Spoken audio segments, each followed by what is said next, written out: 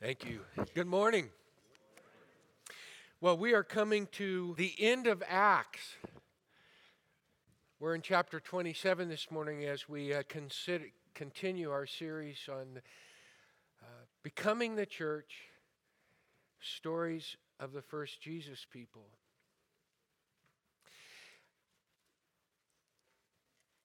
I wish there was a soundtrack to go with chapter 27. I mean, some of the films that stick out in our minds are accompanied by equally significant and memorable soundtracks. As I read this, it may help you to think of Jaws. Da-dum, da-dum. I'm not a singer. Let's read it together. I'm in the New International Version, chapter 27. We're going to start at verse 1. When it was decided that we would sail for Italy, Paul and some other prisoners were handed over to a centurion named Julius, who belonged to the imperial regiment. We boarded a ship at Adramyttium, about to sail for ports along the coast of the province of Asia, and we put out to sea. Aristarchus, a Macedonian from Thessalonica, was with us. Here's a picture of their travels. And this Adramyttium ship is heading home. Adramyttium is up here. And they usually sail close to land because, and I'm not a sailor, and I know we have sailors among us, but based on my reading, I'm going to venture to say a few things that are probably stepping into their areas of expertise. But these ships tended to have a mainmast, and they had no keel.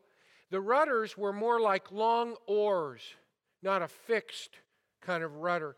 So from what I understand, they really remained, especially the smaller ships. The smaller ships, such as this one, they stay close to land, and yet they're always in jeopardy because if winds change, then sometimes they can actually be smacked into the rocks, and that can break them up and destroy them as well. But they don't generally venture out into the greater sea. Those have to be bigger ships, but yet they too are in many ways victims of the wind, favorable or otherwise. So I wanted to give you a grasp of that. We're going to look to this in just a moment again. The next day, verse 3, we landed at Sidon, and Julius, in kindness to Paul, allowed him to go to his friends so they might provide for his needs. From there, we put out to sea again and passed to the lee, think shelter, of Cyprus. Shelter because the winds were against us. When we had sailed across the open sea off the coast of Cilicia and Pamphylia, we landed at Myra in Lycia. And there the centurion found an Alexandrian ship sailing for Italy and put us on board. We know that at that time, under Claudius, the whole shipping industry, that is the Roman shipping industry, as I call it, was enhanced because of the need for grain to feed the people of Rome. They had a fleet of some 42 ships. These were large ships. At that time, there were no ships dedicated to passengers. Ships were for moving things, cargo, grain, provisions. And these large Egyptian ships traveled across the open sea on a regular basis, two times, preferably a year, if they could fit them in. And they carried grain to Rome, which was very important because if the emperor didn't keep his people fed, it was to his own jeopardy that he didn't. And if anything ever happened, by the way, to the Nile and its flooding season, that affected grains as well. So the fact that they get on an Egyptian or Alexandrian, which is Egyptian, Alexandrian grain ship is telling, and they'll catch another one later. Let's go on to verse 7. We made slow headway for many days and had difficulty arriving off Cnidus. When the wind did not allow us to hold our course, we sailed to the lee, think shelter, of Crete, opposite Salmone. We moved along the coast with difficulty and came to a place called Fair Havens near the town of Lasea. Much time had been lost and sailing had already become dangerous because by now it was after the fast. This would be Yom Kippur, that is the Day of Atonement, the 10th of Tishri in the Jewish calendar, which is a lunar calendar. That period of time could shift just like our Easter shifts from year to year, sometimes March, sometimes April. At this time, it is believed, would be late September or early October at this point in time. And in this year, we think it's probably early October. The sea would be shut for winter from the middle of November all the way to the middle of March. They only had 2 seasons. They only thought in terms of winter and summer. This is early winter, our fall or autumn. But it's becoming dangerous to venture on the open sea or be on the sea at all in that window of time that they're getting within. So verse 10, men, this is Paul's warning, men, I can see that our voyage is going to be disastrous and bring great loss to ship and cargo and to our lives also. He includes himself. But the centurion, that is Julius, who treated him so favorably, the centurion, instead of listening to what Paul said, and who is Paul to these people, he followed the advice of the pilot and the owner of the ship. And ships want to get that grain there for the profit. Since the harbor was unsuitable to winter in, Fair Havens, the majority decided that we should sail on, hoping to reach Phoenix and winter there. This was a harbor in Crete, facing both southwest and north. And here's a little picture, a close-up, the underside of Crete. This is Fair Havens, and what they want to do, there's about 36 miles. They want to get to one of these two. It's either this, which is also referred to as Phoenix, or here Phoenicia. That's all they have to do. They catch a southern wind, and they want to make their way to there. Okay? And so that's what they try to do. But before long, a wind of hurricane force, verse 14, called the northeaster, swept down from the island, from Mount Ida that you can see up there, 8,000 footer, from Mount Ida. And it says they got caught by the storm and could not head into the wind. So we gave way to it and were driven along. Verse 16. And we passed to the lee of a small island called Cauda, which you can see there, or Clauda, and we were hardly able to make the lifeboat. This would be a skiff that they dragged behind it. And they now needed to secure it in this wild weather, this typhoonish weather. And so it says that they hoisted it, verse 17, aboard. They passed ropes under the ship itself to hold it together, fearing that they would run aground on the sandbars of Syrtis. They lowered the sea anchor and let the ship be driven along. So they had this system. Ships carried these extra cables and they wrapped them around the hull of the ship and they pulled them tight to keep it together. Usually one main mast. And I'm told that under these kinds of stresses, the tension of that one mast could actually start to cause the hull to start breaking apart, pulling apart, and admitting water. So they strap it or frap it in order to hold it together. And then there are other ideas as to what Luke means here, but the way it's translated in the NIV is they start dragging some things to keep them from drifting into the north. I won't try to go back, but if they keep moving as rapidly as they are, they're afraid that they're going to run into the sandbars of Syrtis, which is North Africa, Libya area. And so, and from what we know, it was a very scary proposition. Many sailors, if they survived, had stories to tell about the sandbars of Syrtis, and that's a scary proposition, and they're sailing in this crazy storm. So, to continue, verse 18, we took such a violent battering from the storm that the next day they began to throw the cargo overboard. On the third day, they threw the ship's tackle overboard with their own hands. When neither sun nor stars appeared for many days, and the storm continued raging, we finally gave up all hope of being saved. This is a low point, and it couldn't get any lower. They don't know where they are. They're at the mercy of the storm. They don't even see the sun or the stars. They have no way of determining their location. They have no way of determining where they're going or how to get there. And they despair of life itself. And it's really interesting because when it starts out, it's we, which is whom? It's Paul, Aristarchus, and some think Aristarchus booked his passage as Paul's slave in order to accompany Paul because he wanted to continue with Paul. Aristarchus shows up in Paul's letters earlier in Acts 2 when Paul moved through Thessalonica.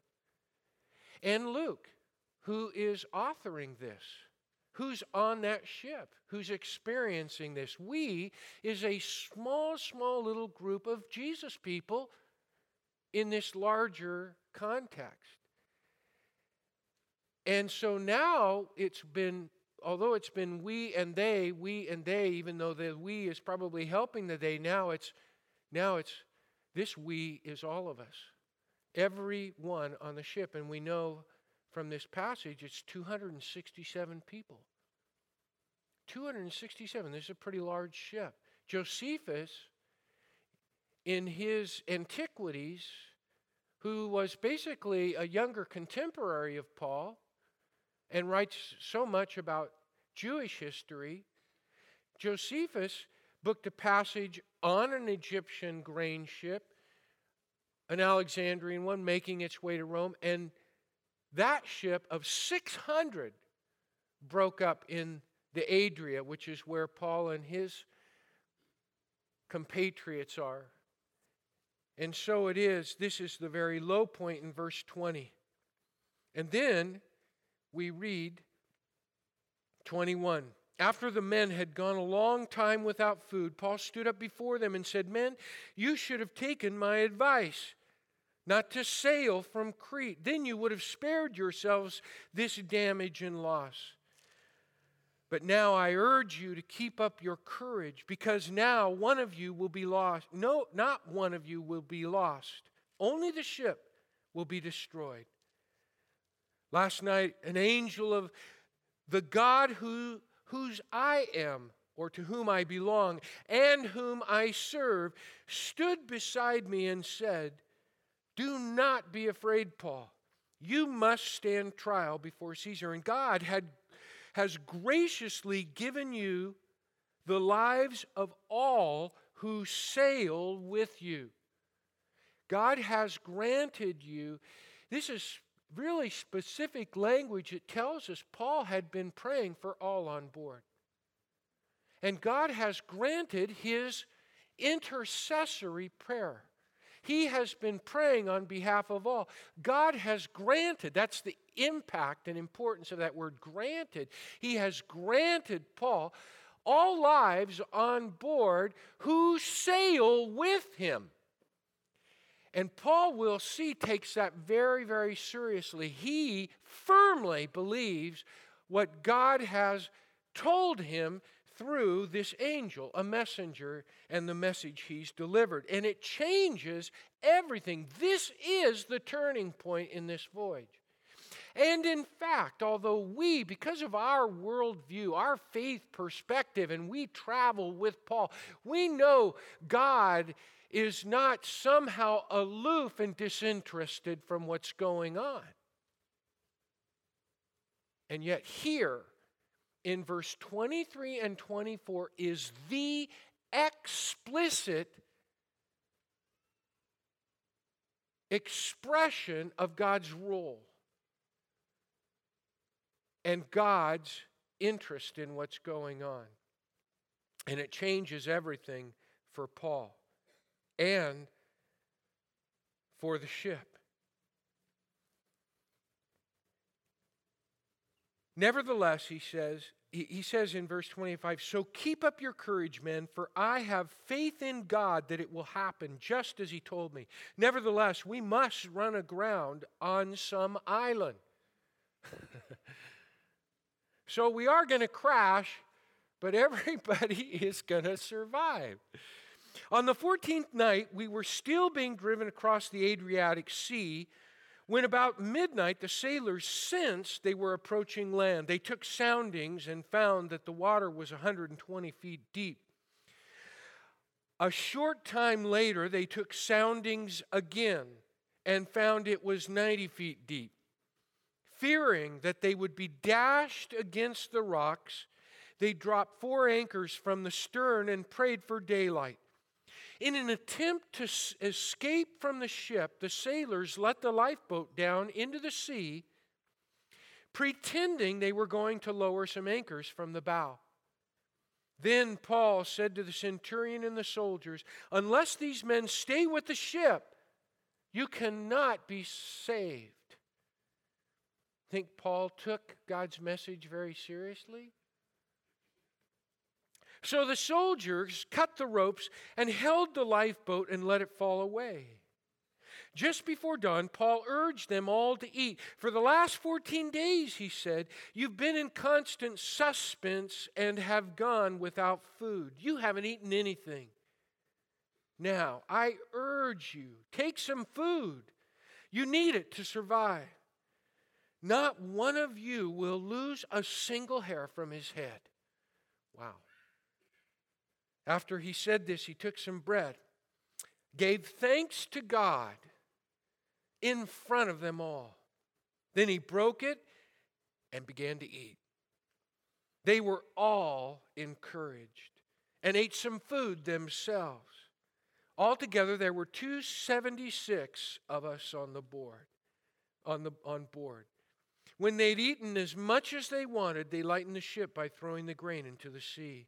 When daylight came, they did not recognize the land, but they saw a bay with a sandy beach where they decided to run the ship aground if they could. Cutting loose the anchors, they let them in the sea, and at the same time untied the ropes that held the rudders. They hoisted the foresail to the wind and made for the beach, but the ship struck a sandbar and ran aground. The bow stuck fast and would not move, and the stern was broken to pieces by the pounding of the surf.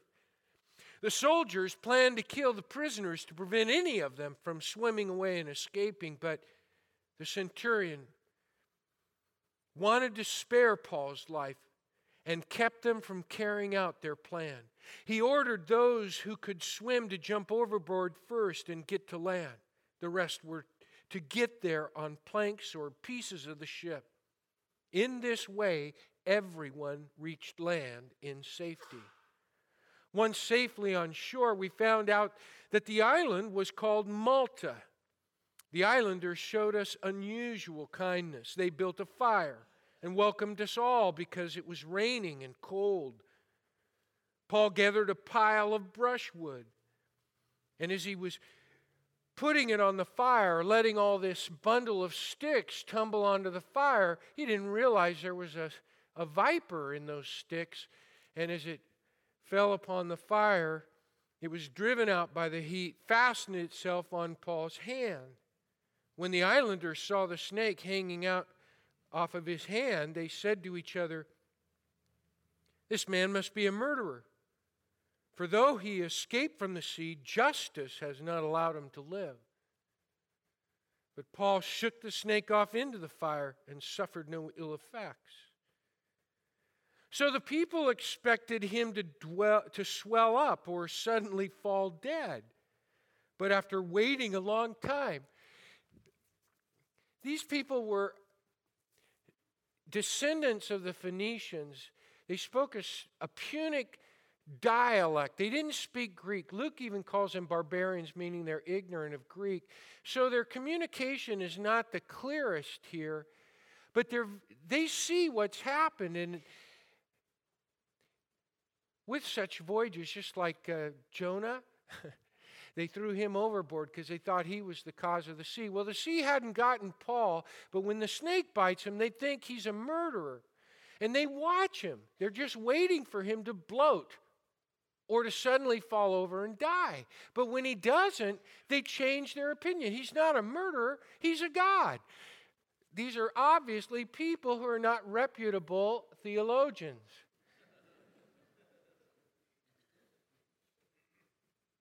So they changed their minds and said he was a god.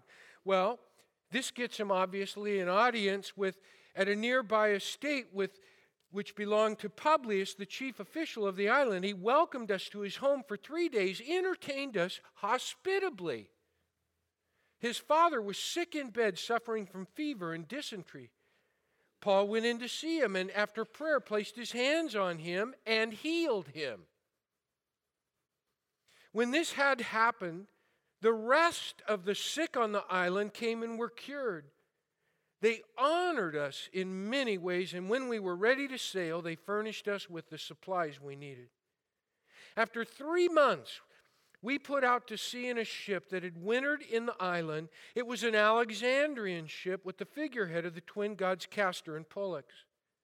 We put in at Syracuse and stayed there 3 days. From there we set sail and arrived at Rhegium. The next day the south wind came up, and on the following day we reached Puteoli. There we found some brothers who invited us to spend a week with them, and so we came to Rome. This is the climax. We're getting right to the finish of Luke's 2-volume work. Luke and Acts. It begins with the coming of Jesus, his death and resurrection, and the birth of his church. And they will go to the farthest reaches of the earth carrying the message he is risen. And we get a sense of that through this voyage. Now you have to understand where I'm coming from. I'm thinking, why so much about this voyage? It is an incredible adventure, and it is incredibly conveyed with phenomenal detail. Entire books have been written just on this chapter, and it's a jewel of history in terms that it gives us this eyewitness account of an ancient dire. This is better than the Titanic. Or at least that 80s version. And there's no sappy love scene. But look, Paul, just from chapters 9 through 28, Paul has been, we calculate, on 11 or 12 voyages in his travels. In fact, remember in 2 Corinthians chapter 11, verse 25, he talks about some of the things that he suffered as an apostle. And he mentions 3 shipwrecks and a night and a day in the water. And some of those voyages Luke deals with very deftly in just a few details. Nothing like this. And why? Is it just because it happened? Yeah, but every historian chooses what's meaningful. What's meaningful here? I mean, we're coming to the end. We're picking up pace. We're almost to Rome. We have a sense that the gospel is going forward. We've been traveling with Paul. We're a part of the suspense and the grandeur and glory of getting to Rome. It says, that is the way we got to Rome. And what's the importance? What's the meaning? The thing with the snake, and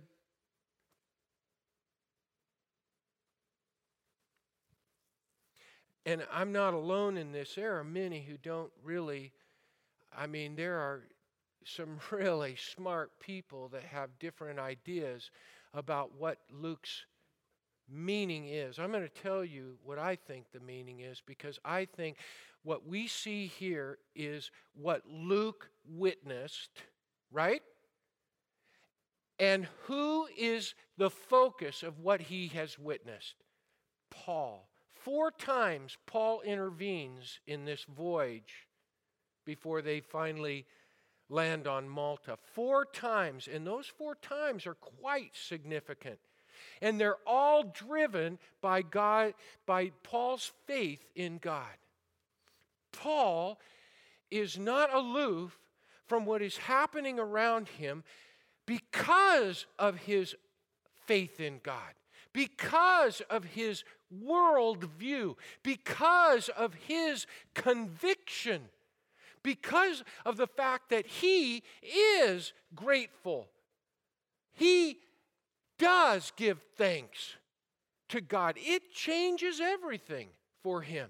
And I see God's blessings not just in Paul's life, but in the lives of all those around him because of Paul's faith in God. And it is through his faith in God that God brings his blessings to others. You might say, his blessings upon the righteous and unrighteous alike. And what we see here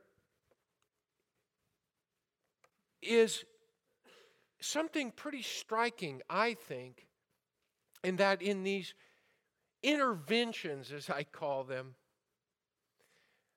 Paul becomes a powerful, in fact,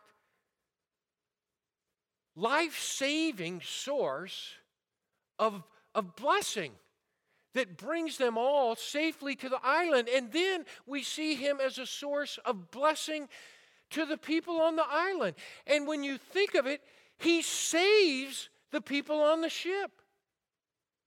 And he saves many of the people, not only the chief official's father, in other words, the greatest to the least. Paul becomes a significant source of blessing to the people on this island. And I'll tell you why else I think this is significant. Because not once do we read, Julius doesn't say anything to Paul or speak to us. There's no record of Julius coming back and saying, Paul, tell me more about your God. There's nothing about Publius, the chief Roman official on Malta, whose father has been healed by Paul. There's no record of him saying, how did you do that? Tell me about this power.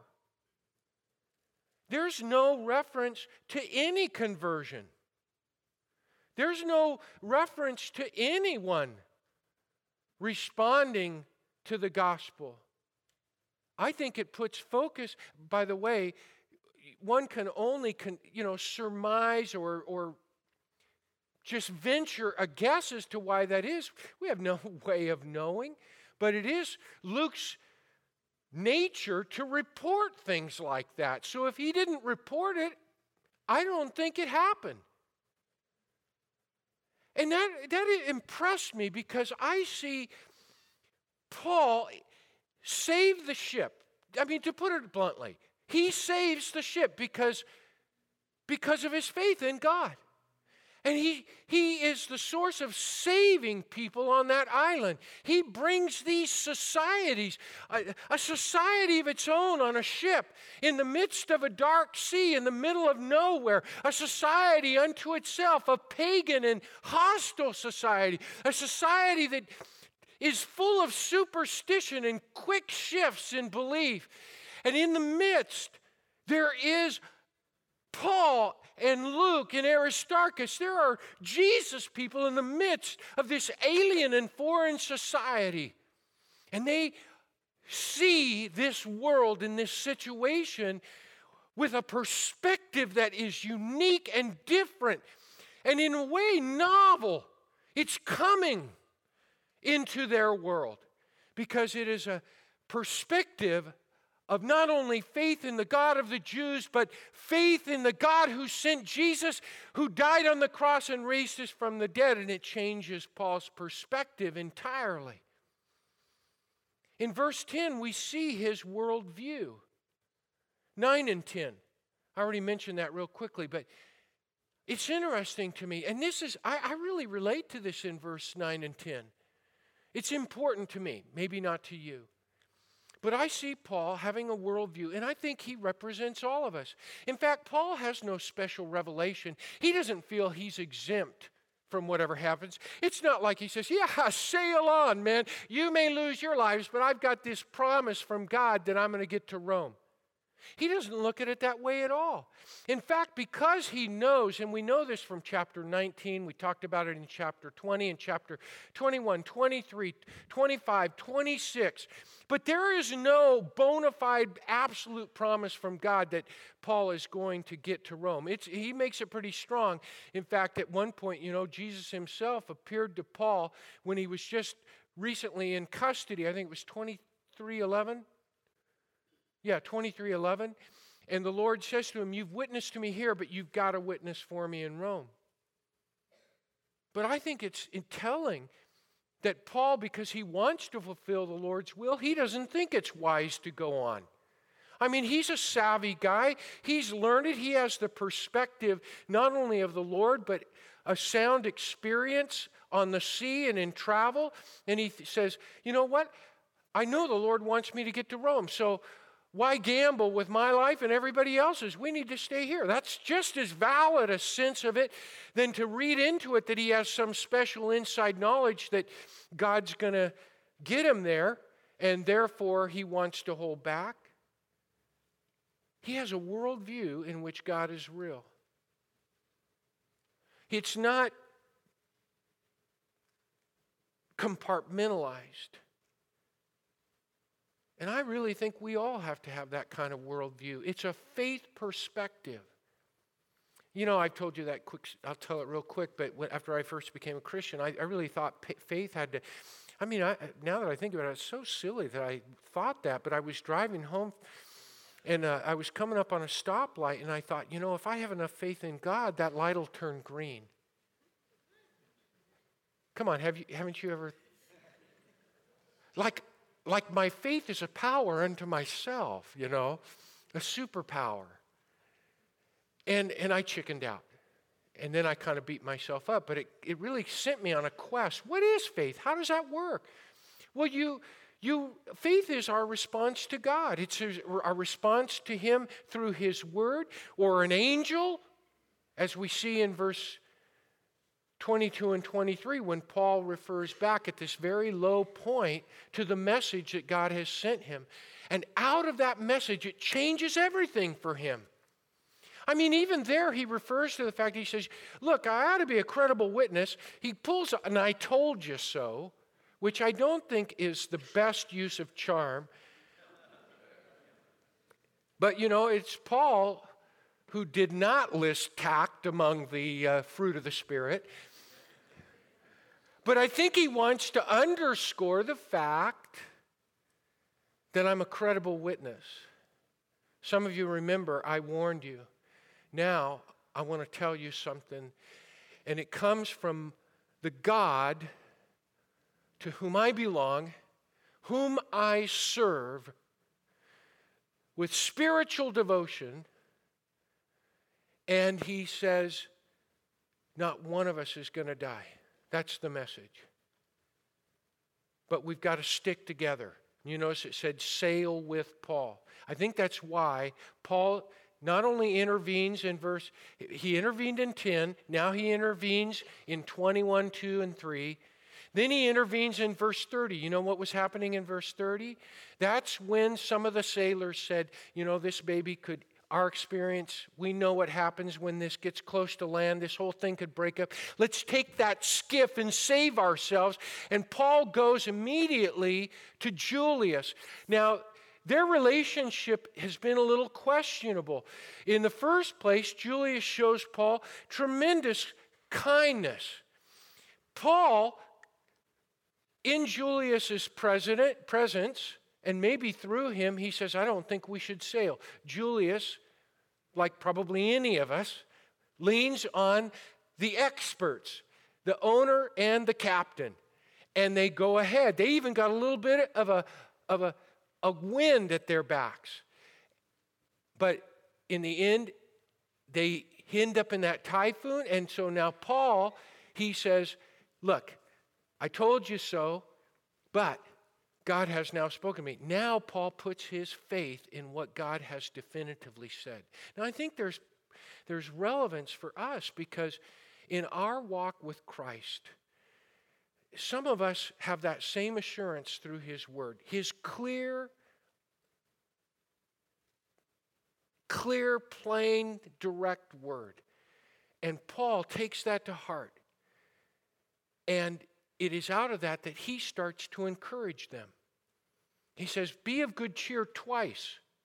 You notice that in verse 21 and 25. Be of good cheer, or take heart. Be of courage. Be of good cheer. In other words, buck up and cheer up, guys. I've gotten word from the Lord. Well, they're slow to get, excited themselves, but Paul keeps on. And at one point, out of this conviction, he goes to Julius and he says, don't let those guys leave the ship. We're all in this together. Or we're all lost. And this time, Julius listens to him immediately. In other words, the morale of this ship is being influenced by Paul. As Paul, through his worldview and through his conviction, is recognizing what God is doing, and it is proving to be a blessing to the people on this ship. And then in verses 23 and following, 33, he says, he goes and he offers thanks. He expresses gratitude. He says, you've got to eat. You haven't been eating. And it's out of that we will gather the strength to survive this thing. That's his confidence at work. That's his encouragement, his gratitude, changing the whole attitude of the ship, if you will. And of course, they do get to land. What I'm seeing here in all of this is a profound picture of how faith are reflected in our worldview. In other words, we're not a people that just see this as a closed system of cause and effect, a meaningless world. But we see it as a created world by our God, who through Jesus demonstrates to us that he has a particular love for each of us. His will for us is good, and it's meant to make a difference in the way we see the world, confront the world, live in the world, not just the way we die, but the difference we make in these different situations. And in the midst, we're like a little leaven, a little, what? Yeast, thank you. That's why I have Shelley there. My little yeast, I couldn't think of that word. Little yeast leavens the whole loaf. And these Jesus people are a source, Paul symbolically as it were, of God's impact on this crew. They are a source of salvation to the crew, to everyone on that boat and also to that island. Yes, it's a worldly salvation, if you will, but it could have led to something more. And here's the powerful thing. I think this is really important. We, just like they, do not hold or withhold by pre-calculating or deciding who should be a recipient of God's blessing.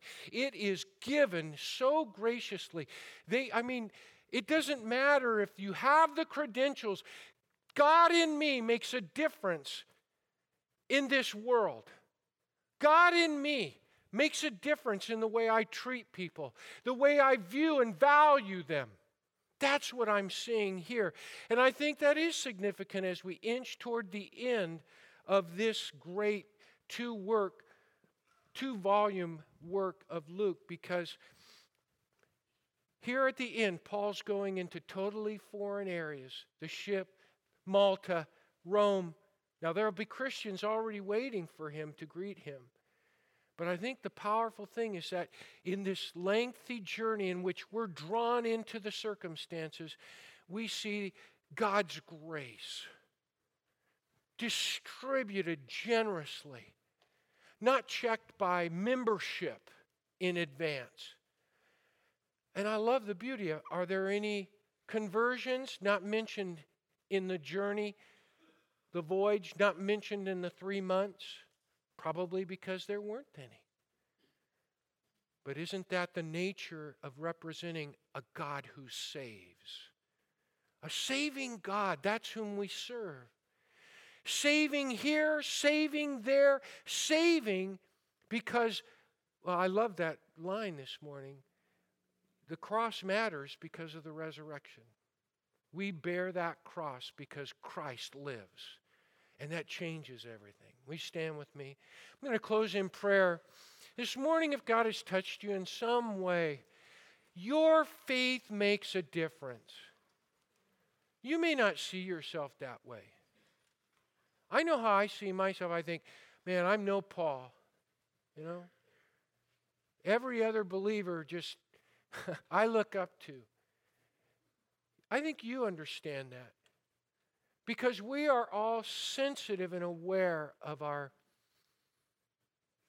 self-absorption, our human nature, our selfishness. And we know that we could trust God more.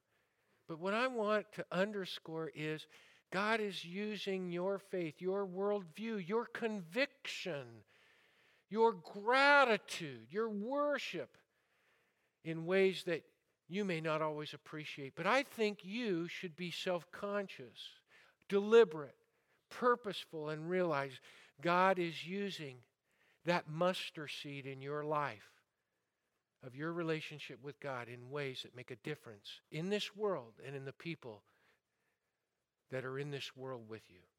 As I pray, if after we close you'd like to come and pray specifically for someone you're interceding for, it makes a difference, as we saw.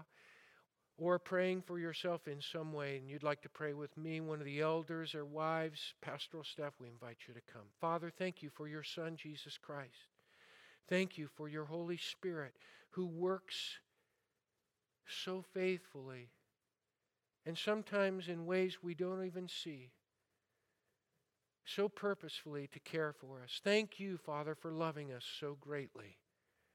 Fill us with your joy that comes from faith, our worldview, our conviction and gratitude. In Jesus' name we pray. And all of God's people said, amen.